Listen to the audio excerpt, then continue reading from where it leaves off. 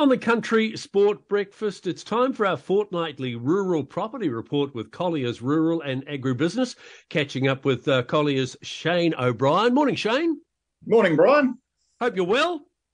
All well down here. Just another day in paradise. Oh, absolutely. We all say that no matter where we live. Well, let's talk about paradise. And last time we spoke, a fortnight ago, we talked about the devastation in the Hawke's Bay, East Coast and Northland regions. But generally, across the country, what's the overall rural property market like? That's a really good question, Brian. I think it'd be fair to say that there's no doubt that the volume of activity's back on previous years, and we've had a bumper couple of years in the rural markets, and so far in 2023, the volumes are down in terms of sales numbers. But I think the good news is that the values are holding. So it's actually quite a good time to be on the market. We don't have the large number of listings that we've traditionally had over autumn. So if someone's thinking of selling, it's probably a good time because there's still some good depth in the market, and the fundamentals of the rural market are still very strong in our view.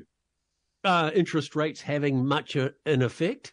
Yes, they are. I think it'd be fair to say the banks are still very keen to lend into the rural sector. That message seems to be coming through quite clearly, Brian, but there's no doubt about it that just the quantum of interest being paid by some buyers when they do their due diligence, that is just causing them to be a little cautious. I don't think they're leaving the market at all. I think they're just being just a little cautious in terms of what they do and considering all sorts of things in their due diligence at the moment.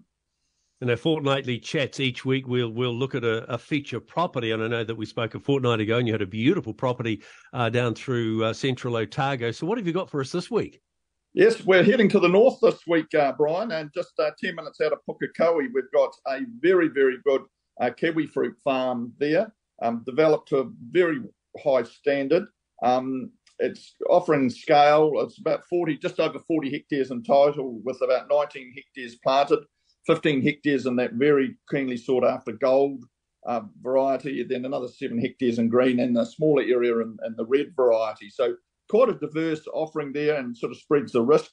The good thing also is there's, of the total 40 hectares of 19 planted, as I've suggested, there is some additional land next door. So if you wanted to expand further, there is that opportunity. But I think one of the hallmarks of this very, very good property is its location, and also the very high standard of development on it, Brian. They've put a lot of effort in. It's got a very, very nice home in a very well-proven area, and like I say, only 10 minutes from Pukekohe, so they don't come much better than this one, I don't think. No, you're right. And very close to State Highway 1, beautiful growing soil as well. So if you are interested, then contact Collier's Real Estate on a rural property report with Collier's Rural and Agriculture. Shane, we'll catch you again in a couple of weeks. Look forward to it, Brian. Thanks for having us. 90% of parenting is just thinking about when you can have a break.